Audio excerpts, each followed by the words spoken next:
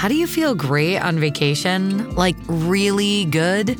Easy. You go to Aruba. You'll spend your time relaxing on cool white sand beaches and floating in healing blue water.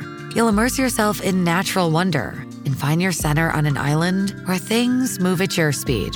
You won't just feel great, you'll feel relaxed, renewed, and ready for life. That's the Aruba effect. Plan your trip at Aruba.com. I think that we can be grappling with really big existential questions, and there is a reclamation of joy and peace that is our birthright, and I think also our duty for being here on this earth school and having a physical human experience. And that's where we actually want to support our physiology so that we're not quite so friable, and we can have a more grounded stance as we look at the big existential questions in the world. You're listening to Make Some Noise podcast, episode number 579 with guest Dr. Ellen Vora.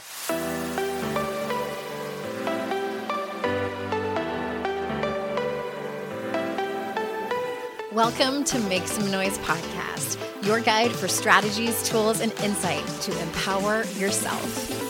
I'm your host, Andrea Owen, global speaker, entrepreneur, life coach since 2007, and author of 3 books that have been translated into 18 languages and are available in 22 countries. Each week, I'll bring you a guest or a lesson that will help you maximize unshakable confidence, master resilience, and make some noise in your life. You ready? Let's go. Hi, everyone. Welcome to another episode of the podcast. I am so glad that you're here. Dr. Ellen Vora's last episode was one of my most downloaded shows. So buckle up. She's such a smart human. I love her work and I love her as a human. So I encourage you to go back and listen to the first one if you haven't already. We will put that link at the bottom of the show notes for you to go have a listen. That one was all about anxiety. And we talk about that a little bit, but since we already covered it in the first one, I wanted to bring something very specific to this particular episode. And so it's kind of a part 2, a part deux, if you will. And I'm excited to dive in. And the only thing I wanted to announce is that I have an opening for coaching.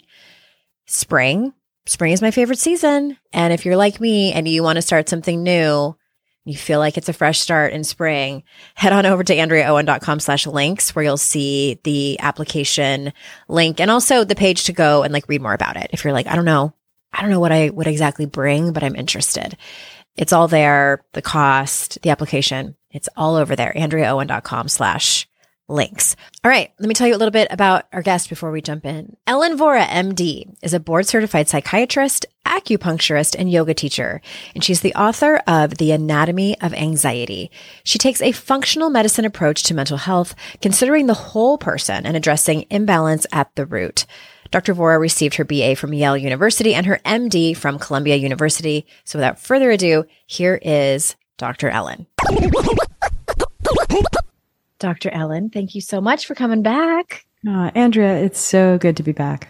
I am so glad you're here.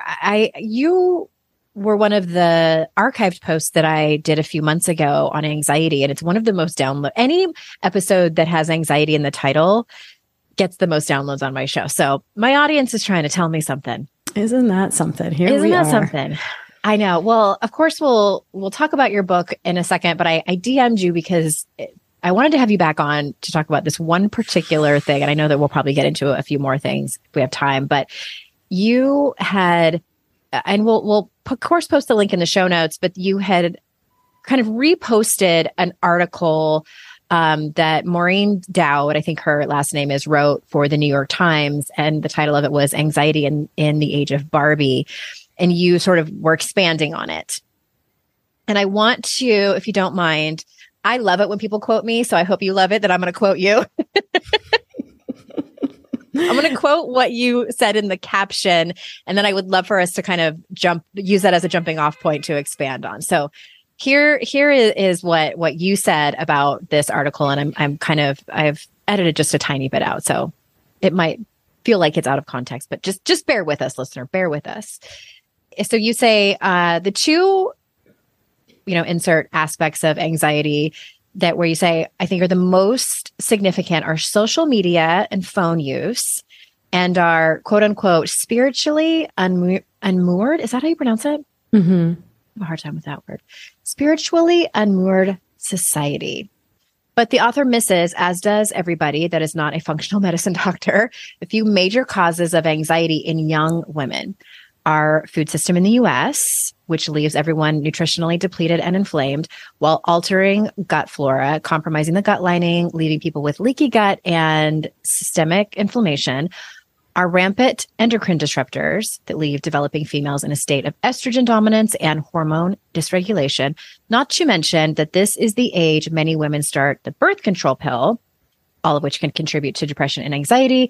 And the fact that the ubiquitously prescribed psych meds themselves, which can be life-saving, can also contribute to fragility by way of physical dependence, interdose withdrawal. Been through that. It sucks. And substance withdrawal anytime somebody discontinues meds. There's, of course, what a lot of I call, and by I, you, Ellen, purposeful anxiety in this age group as well, as they feel so viscerally connected to all that is wrong in the world and take on the burden of turning the ship around. So I'm going to end there. And I know that was a lot, but before I even ask you a question, is there anything, because this was like several weeks ago, is there anything you want to add to that or say before I dive in with my questions? No, let's dive in. You're like, yeah. I am the smartest. What I said. That's what I said. All right. Can we start with, and I want to point people to the episode that you were on before, because we dive in a little bit to those types of things, but I want to dive in a little bit deeper on a couple of them that we didn't talk about last time. Don't hate me for asking this question, but as someone who I have an autoimmune disorder, and also a child who was diagnosed with autism in 2013. And so I have heard about leaky gut and, gut health. And then inevitably you will come across articles and experts saying it's not that important. There's no such thing as leaky gut. So it's hard to kind of decipher. And especially I don't think that there's one blood test that's you for sure have leaky gut or, put it under a microscope. So can you talk to us I know that you like to back things up with research. What do we believe? What do we believe? Tell us everything about leaky gut. Set us straight. Yeah. So I'm so glad we're talking about this. There's so much to... Here's the trouble is that I went through the Western medical conventional allopathic training too. So I know it and I know what we're taught and how we're taught to think. And the fact is, I think that conventional medicine is on the wrong side of history. And when it comes to the reactive heroics that we can do after something has already hit the fan, like to get a cardiac catheterization or to fix a broken bone, we're the best. It's so good. Yeah. When it comes to the amorphous, chronic, inflammatory conditions, states of imbalance, I think we're really below average as health systems go around space and time. Chinese medicine, Ayurveda, naturopathic medicine, I think they have a better grasp of how a body gets a little bit out of balance and how to nudge it back into balance. In conventional medicine, we just don't have the framework for that. And we do a bad job with those kinds of conditions. In fact, we often make matters worse. So we're taught to be very evidence-based. Evidence itself is only as good as the inputs. And it's a system built around, can you test this patentable intervention, usually a medication, in 6 to 8 weeks? And if you can, then the pharmaceutical industry, the biotech industries put a lot of money behind that. We test it. We get enough of a positive signal that we can get FDA approval, and then it can be in the market and it can be a blockbuster. And if something doesn't lend itself to that conveyor belt, it's not going to be part of the conversation. So when a lot of conventional doctors do a lot of the expression, well, there's no evidence for that. Yeah. But the absence of evidence is not evidence of absence. And there's just a lot of things that fundamentally don't lend themselves to being studied in this way and aren't part of the conversation. And that's where we actually need to put down the medical journals and focus a little bit less on the evidence-based, the medical literature to back things up. And we need to go back to our understanding of the mechanics of the human body. We just need to go back to our immunology 101. We need to understand the human body and what's called biologic plausibility, or like, does this make sense? Mm-hmm. And that's where we better understand autoimmunity, for starters. So is that also a fancy way of saying you also need to listen to specific people's symptoms and maybe not what's showing up in their labs, like how someone feels in their experience in their body? So whenever we get told by a doctor, well, there's no evidence for that, to me, that's almost always a moment of medical gaslighting, because you basically have someone say, well, here's my subjective experience. Here's my sense of what's going on in my body. And when a doctor says, well, there's no evidence for that, they're effectively saying, it's all in your head. You're crazy. You're wrong. Trust me. And evidence-based medicine is a term we throw around a lot, but the true spirit of it is actually a pyramid, where at the top we have the randomized control trial. At the top, we actually have meta-analyses of several randomized control trials. But at the bottom, we have anecdotal evidence. And it's actually part of evidence-based medicine. It's considered the least compelling, but it plays a role. And the fact is, we have so much bioindividuality. We're all different. And we need to listen for anecdotal, subjective experiences, because we don't understand it all yet. And so when somebody comes in and says, well, here's what's going on in my body, and then the doctor says, well, good news, your labs look fine. You're probably just stressed, sweetie. That's actually not helpful. And that doctor is trying to get through their day and make the problem go away. But then we are just left completely disoriented. Like, well, that hasn't solved anything for me because I still don't feel well. And I think, you said like, it's not helpful. I think it can be harmful by no, like direct trying to cause harm by the doctor. But in my experience, when that happened to me, and it's happened to me numerous times, but this last time it happened, I started gaslighting myself and thinking like, am I just making all these symptoms up? Am I just lazy? Like I couldn't figure out, my lack of motivation and like not being able to do jack shit throughout the day. Like that was one of my symptoms. It was debilitating. And to hear like all your labs look fine, maybe you're just depressed. Here's an antidepressant. It was disorienting. Like you said, it's just like, wait, maybe I am making it all up. Right. Well, and then there's the perimenopausal years of symptomatology, which is so woefully misunderstood by the medical system and affecting about half of the population at some point in their lives, and misunderstood, mishandled. And that's often a big one because it's a bucket that catches a lot of different symptoms that it's tempting for a doctor to dismiss them all as it's all in your head. Leaky gut, like what can you tell us about? I don't even know what the right question is to ask in terms of, leaky gut and gut flora. And I in my experience, I have found the landscape for quote unquote healing your gut is overwhelming. So if someone suspects that might be maybe one of the causes of their anxiety, of any other symptoms that they have, where do they start? Like, should they start with their doctor? Should they, maybe Eastern medicine, probiotic? Yeah, what? Great question. So like a little bit of the science, and then to answer your question, where do they start? Intestinal permeability, which is the more official medical term for leaky gut. This is a real phenomenon. And for years, we had a really dismissive attitude in conventional medicine. We're like, that's not a real thing. It's a very established and real thing. I still hear that. Yeah, for sure. Mm-hmm. Well, we are like conventional medicine, when we are confronted with information that we're not familiar with, that we weren't taught, that we never read in a textbook, for some reason, our instinct is to say it's not real. Mm-hmm. And it's not that it's not real. You just didn't happen to read about it yet.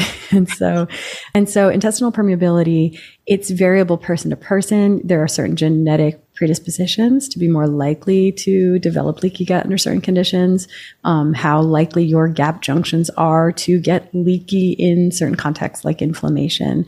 And then within that, the conditions in the gut are going to impact whether or not you're having intestinal permeability and to what degree.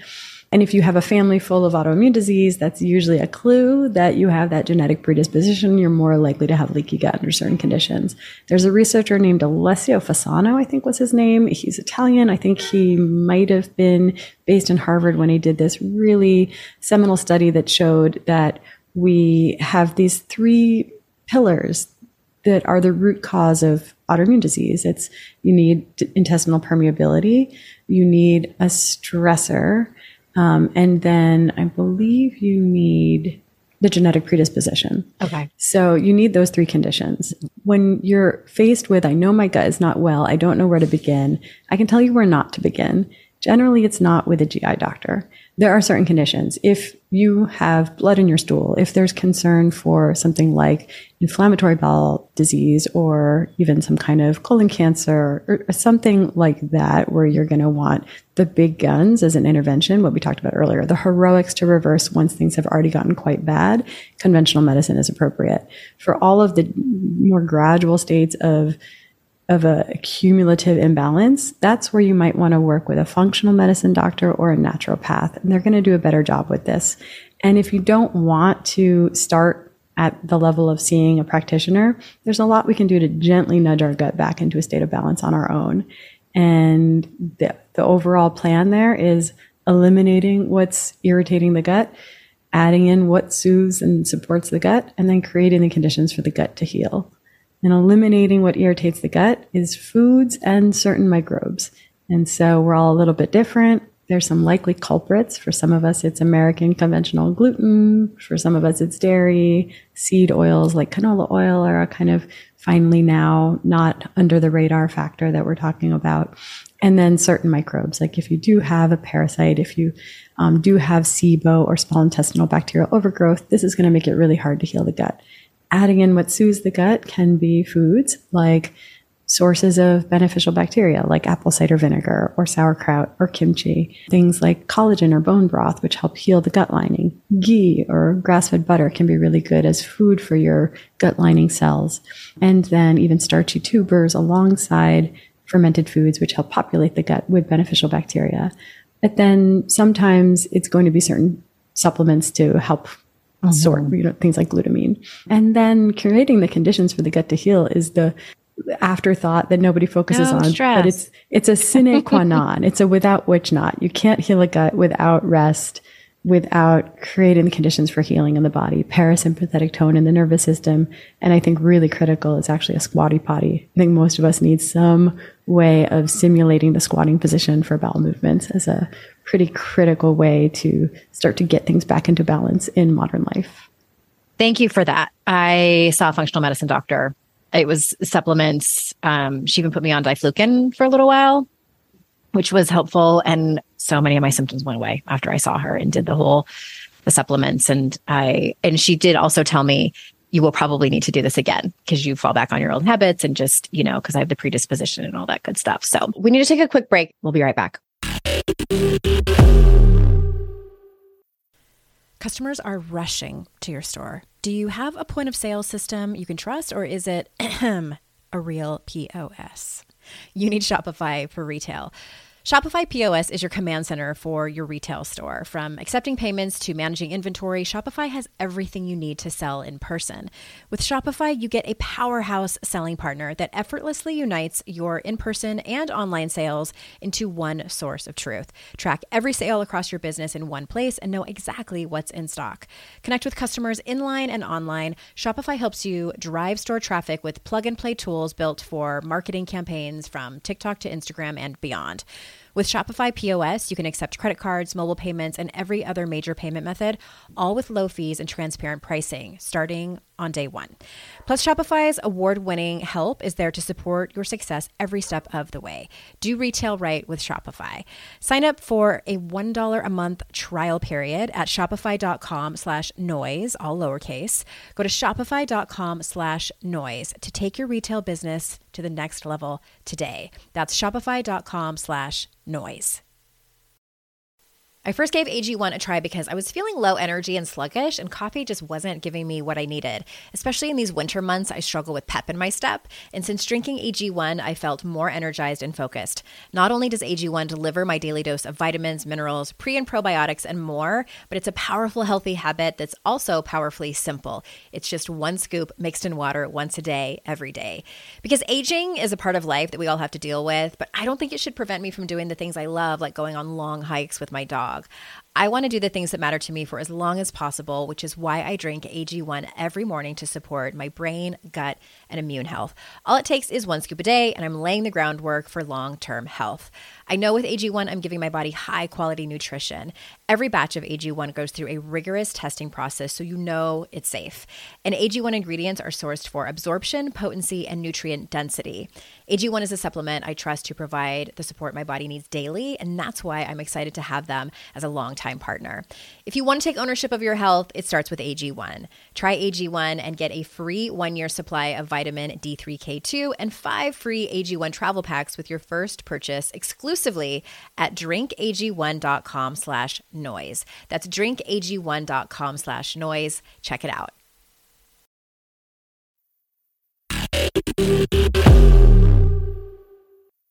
All right. I want to ask you about the purposeful anxiety and, the carrying the weight of the world on your shoulders. I actually had someone DM me and was asking about what she called climate anxiety, and what she sees as a lot of, especially, the younger generation feeling the anxiety specifically around climate change or, whatever else is going on in the world that they feel hurt around. So what is your advice for people to manage the balance of taking action on causes that matter to them and also feeling like they need to solve the world's problems and the anxiety that comes with it?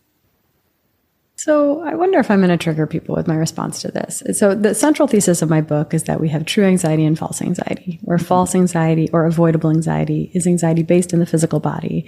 It's something has tipped us into a stress response. It could be a blood sugar crash or an extra cold brew coffee or a bad night of sleep or a hangover. And we are suddenly in a stress response. We subjectively experience that as anxiety, and it's unnecessary suffering. We can identify the physical cause of this anxiety, eliminate it, and walk away from a lot of unnecessary suffering. True anxiety, on the other hand, is purposeful anxiety. It's not what's wrong with us. It's what's right with us when we're able to viscerally connect to what's wrong in the world. So I think the younger we are, the more we viscerally connect to the suffering around the world. I think as we get older, we get concretized, we're hardened, we're almost calcified, like we don't feel it quite as much. And so the young people of the world right now carry a big burden of true anxiety. I think they actually also carry a huge burden of false anxiety. I think they're very physiologically out of balance because our modern world has just gotten more and more deranged as they've come of age. Bombardment, too, of news and information. Exactly. And so information and fear-mongering media, but also endocrine disruptors and seed oils. So they're inflamed and they're surrounded by fear and they have social media to reckon with. And so I think it's really hard to balance those two things. And I think there's a little bit of a chicken or the egg going on. On the one hand, the true blue way to handle true anxiety, like climate anxiety, is to let that anxiety fuel purposeful action. Show up in some way. Will you save the whole world individually? No, but of course, it's the only way we will, is a collection of individuals. But I think that once you are actually not just being like what do we call it, like a thumb activist, like it's not just social media anger, keyboard warrior. Keyboard warrior, right? So once you're actually showing up and taking action in any way, we don't feel quite so mired in anxiety. But I think that there is a bit of a chicken or the egg happening where all of that false anxiety is contributing to our despair. And so I think we're really at a moment right now where we all have to seek and find our own balance of where are we in faith and where are we in fear. And I think that it's a personal question and there's a lot of spiritual bypass risk with this conversation, but I think we all just have to explore that concept. And sometimes our climate anxiety is driving the rest of our anxiety. And sometimes the rest of our anxiety is driving a more obsessive approach to climate anxiety. I'm not here to say it's not critically important and urgent, but I think the fact that we can't find joy or any peace in our lives has more to do with, we fix that on the level of the false anxiety first. Because I think that we can be grappling with really big existential questions, and there is a reclamation of joy and peace that is our birthright, and I think also our duty for being here on this earth school and having a physical human experience. And that's where we actually want to support our physiology so that we're not quite so friable and we can have a more grounded stance as we look at the big existential questions in the world. Friable. I love that. Very, very, very true. Okay. Kind of switching gears here a little bit, but I wanted to touch on several of the points that you made in that particular Instagram post. If someone feels like their hormones may be causing their anxiety, but again, their labs are coming back normal, what can their next steps be? Does this go back to the conversation around seeing a naturopath, or is it something else? Lab testing for hormones is notoriously useless because hormones change minute to minute. It's a snapshot of a minute of something that's constantly changing. So it really doesn't tell us all that much that's useful. There are certain assessments. If you're looking at polycystic ovary syndrome, there are trends that you can look at that can be indicative of a certain diagnosis. But overall, hormone testing is not going to tell you like, yeah, your hormones are off. I think that we should operate from an assumption that most of us in modern life have some degree of quote unquote hormonal imbalance, let's call it, until proven otherwise. And if you're not getting your period like clockwork, if it's not a reasonable period, like not excessively heavy or excessively scant bleeding, if you have excessive cramping, if you have excessive mood changes, like all of these are an indication of imbalance, and acne, things like that. If any of that is going on, that's a degree of hormone imbalance. And it stands to reason because we are bombarded with endocrine disruptors, because we even have residue of birth control in our municipal tap water. So even if we're not taking it ourselves, we're getting that exposure. So from plastics and pesticides and forever chemicals in our yoga pants and personal care products and makeup and perfume and soap and cleaning products and all of this, we're getting exposed to so much xenoestrogen and so many endocrine disrupting compounds. And then at the same time, because we're chronically stressed and all a little bit low-key malnourished because of modern life and our modern food habits and our modern food landscape, we also have a relative deficiency in progesterone. So a ratio of estrogen progesterone that might have felt like a good balance, we now have effectively way too much estrogen and way too little progesterone. So we have this different gradient and it throws our bodies off. And so I think we're all really struggling with some degree of hormone imbalance. And what we want to do is gently nudge ourselves back toward balance. And it doesn't have to be super high tech, like swapping out gradually as you can afford it, as you can tolerate it, all of the conventional products for, basically don't clean your house or put something on your skin that you wouldn't eat, something that's real and it's not going to mess with your hormones. Gradually swapping out plastic for glass with food preparation, and then moving towards a more nutrient dense diet. So you're getting the things that help your body make progesterone, even things like cholesterol from egg yolks, healthy fats in the diet, more sleep, more rest to help your body make progesterone and not always be making cortisol instead, which is our stress hormone. And then making sure that you're having regular bowel movements, some degree of sweating in a sauna or through exercise, so that you're helping your body metabolize and get rid of estrogen metabolites. And I think that that's ways to just gently nudge yourself back towards better hormone balance. If you're taking something like a hormonal birth control, then you're already by definition kind of in a state of imbalance. So that's a bigger project and a different project with considerations around what's the right contraception for you or what are the indications for why you're taking it. So it can be a more complex conversation, but most of us, I think, are dealing with some degree of imbalance. And that's just squarely in the reproductive years. Once we're perimenopausal, it's like, it's basically consistently inconsistent. Same shit, different day. Oh God, yeah. We need to take one more ad break, so we'll be right back. What if in 2024 you got a little bit better every day? I mean, that's what this show is all about, right? When you're learning a new language with Babbel, that's exactly what you're doing. And if Babbel can help you start speaking a new language in just 3 weeks, imagine what you can do in a full year. Be a better you in 2024 with Babbel, the science-backed language learning app that actually works. Babbel has over 16 million subscribers sold. Plus, all of Babbel's 14 award-winning language courses are backed by their 20-day money-back guarantee. Babbel's designed by real people for real conversations. Their courses are so convenient and have helped me learn real-life conversation skills in Spanish. It's so easy to learn how to order food. That's where I get the most excited to use it, at Mexican restaurants, or ask for directions, speak to merchants without having to consult language apps while on vacation, etc. Here's a special limited time deal for our listeners. Right now, get 50% off a one-time payment for a lifetime Babbel subscription, but only for our listeners at babbel.com/noise. Get 50% off at babbel.com/noise, spelled BABBEL.com/noise. Rules and restrictions may apply.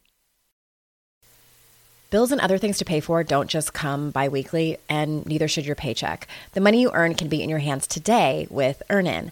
Earnin is an app that gives you access to your pay as you work, up to $100 per day or up to $750 per pay period. Just download the Earnin app and verify your paycheck. Then access up to $100 a day as you work and leave an optional tip. Any money you access plus tips are automatically repaid from your next paycheck. You can use Earnin for unexpected doctor visits, vet bills, or even extra self-help books. Make Earnin a part of your financial routine and join Earnin's over 3.5 million customers who say things like, when I think about Earnin, I think about financial stability, security. It gives me a lot of peace of mind. Download Earnin today, spelled EARNIN, in the Google Play or Apple App Store. When you download the Earnin app, type in Noise under podcast when you sign up. It's really helpful to the show.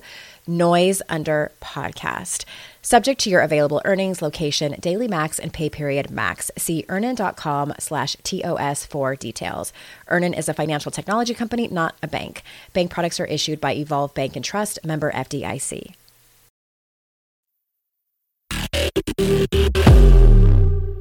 I want to ask you about, because we've mentioned endocrine disruptors a few times, and I don't think we talked about it the last time you were on. Is there anything that, because I trust you with my life, that we should stay away from, that you see a lot happening that maybe people don't know is such disrupting the endocrine system? So it kind of depends on what phase of this journey you're at. Like maybe you're like perfume, for example. We think say it isn't so. It's so benign, but fragrance, parfum, when you see that in the ingredients, like that's an endocrine disruptor typically. And certainly the cleaning products matter. The kind of water we're drinking matters. Makeup matters. The one that I didn't get hip to until extremely recently was that the clothes that we're wearing, and this is the part where when a functional medicine doctor is talking, you just like stop the podcast and you're like, oh, enough already. This is making me more anxious to think about. Thanks right? For the warning. You do this as you can tolerate it, right? I did 15 years of swapping out products and making sure I was eating in a different way and healing my gut and sort of gradually creating balance. And it was only now in my mid 40s that I'm like, is wearing plastic like not ideal for hormones? And so now I've actually gone through my closet and just taken note, what's cotton, what's wool, what's 100% polyester? I had no idea before. I was just wearing so much plastic. And when you're wearing something plastic and you sweat or you are out in the rain, when there's water, it's making it a lot easier for you to absorb that through your skin into your bloodstream. And so we just want to be somewhat conscious. And this is where like our grandparent generation would be like, I didn't eat organic or pay attention to this and I turned out fine. And it's like, but Monsanto didn't exist. Your tap water didn't have birth control and Zyprexa in it. And your clothes were real materials that came out of the earth. These days, we are living in a plastic chemical world. We have sold out to the highest bidder. There's nobody taking our safety into consideration with all this. So we actually have to be advocates for ourselves. Yeah. So going through your closet, maybe the first step is just knowing what in there is real material and what is plastic.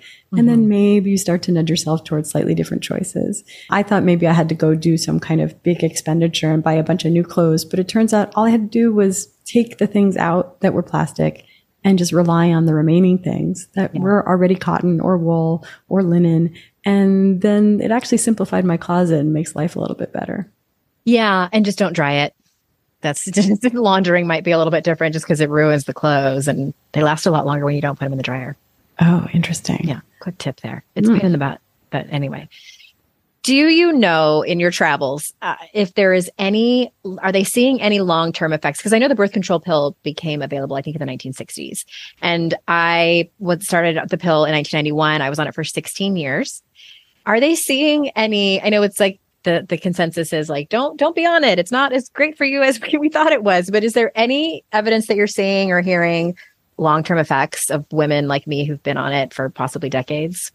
like not in any fear mongering way or like saying like, I put a spell on you and now like you've been, there's no coming back. What can we do? Right? Like we've all been on it decades, multi-decades sometimes. I think that it's such a delicate balance. We have to navigate these choices truly with a lot of individual considerations.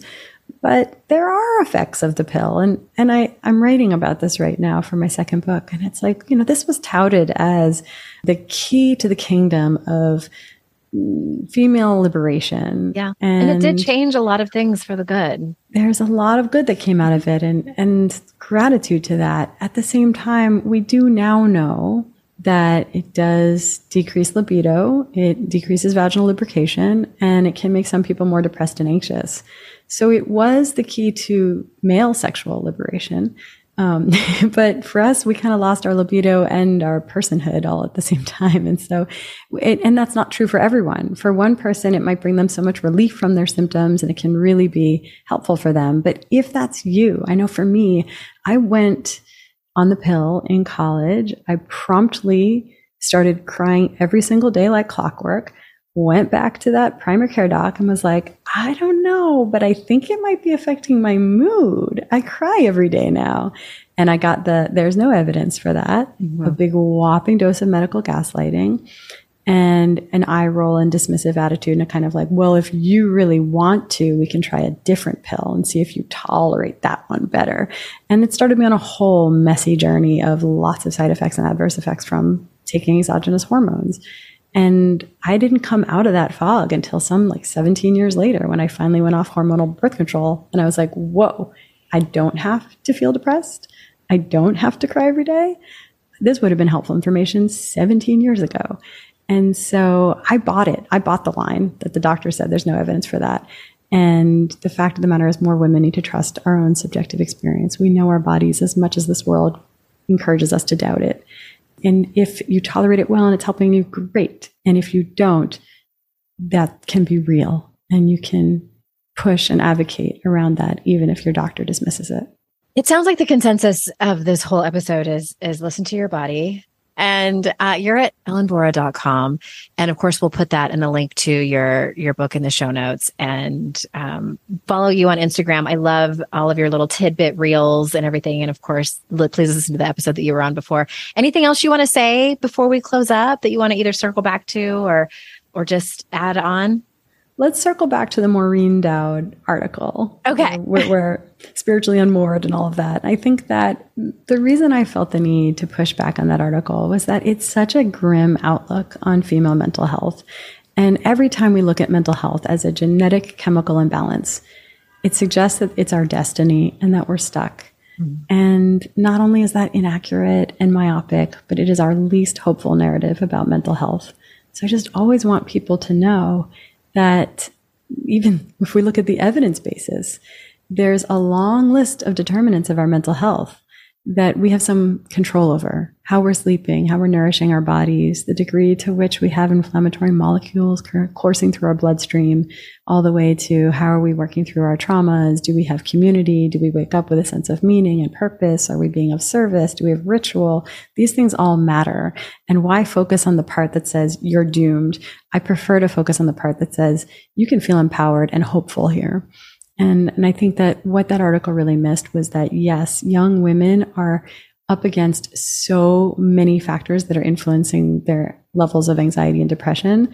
But the existential questions are not something to pathologize. I think that that's actually something to support. We need to get good at listening to that true anxiety and learning how to fuel purposeful action out of that.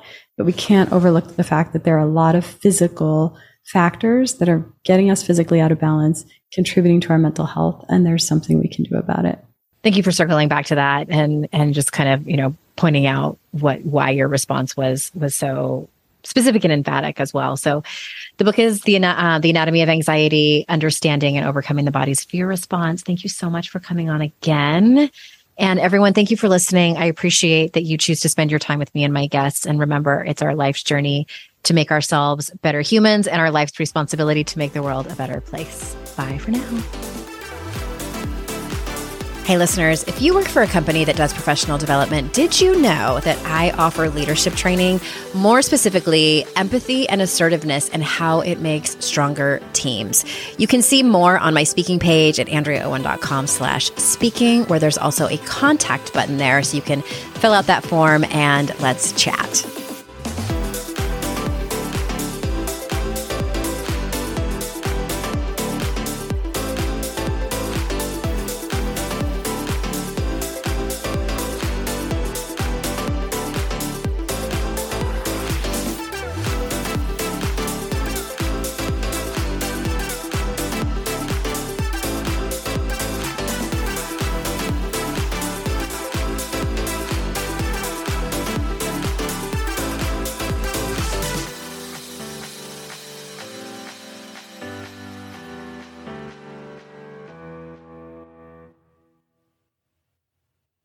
Hey there, I'm Debbie Reber, the founder of Tilt Parenting and the author of the book Differently Wired. The mission of Tilt is to change the way neurodivergence, whether that's having a learning disability, having ADHD, being gifted, autistic, or some combination of all of the above, is perceived and experienced so differently wired kids and the parents like us raising them can truly thrive. On the Tilt Parenting podcast, I get to talk with authors, therapists, educators, and parenting experts who are committed to this mission. I ask the questions my listeners are most curious about when it comes to supporting our kids. And in turn, my guests share strategies for challenges, out-of-the-box ideas for navigating school, best practices for therapies, tips for advocating, and so many thoughtful insights on what it really takes to help our kids grow up feeling seen and respected so they can create awesome lives for themselves. I know that raising a differently wired kid can feel overwhelming and isolating, but I promise you, you are not alone, and it can feel so much better. If you're on this parenting journey, come listen to Tilt Parenting. Together, we can shift this paradigm and show up for our exceptional kids with hope, possibility, and joy.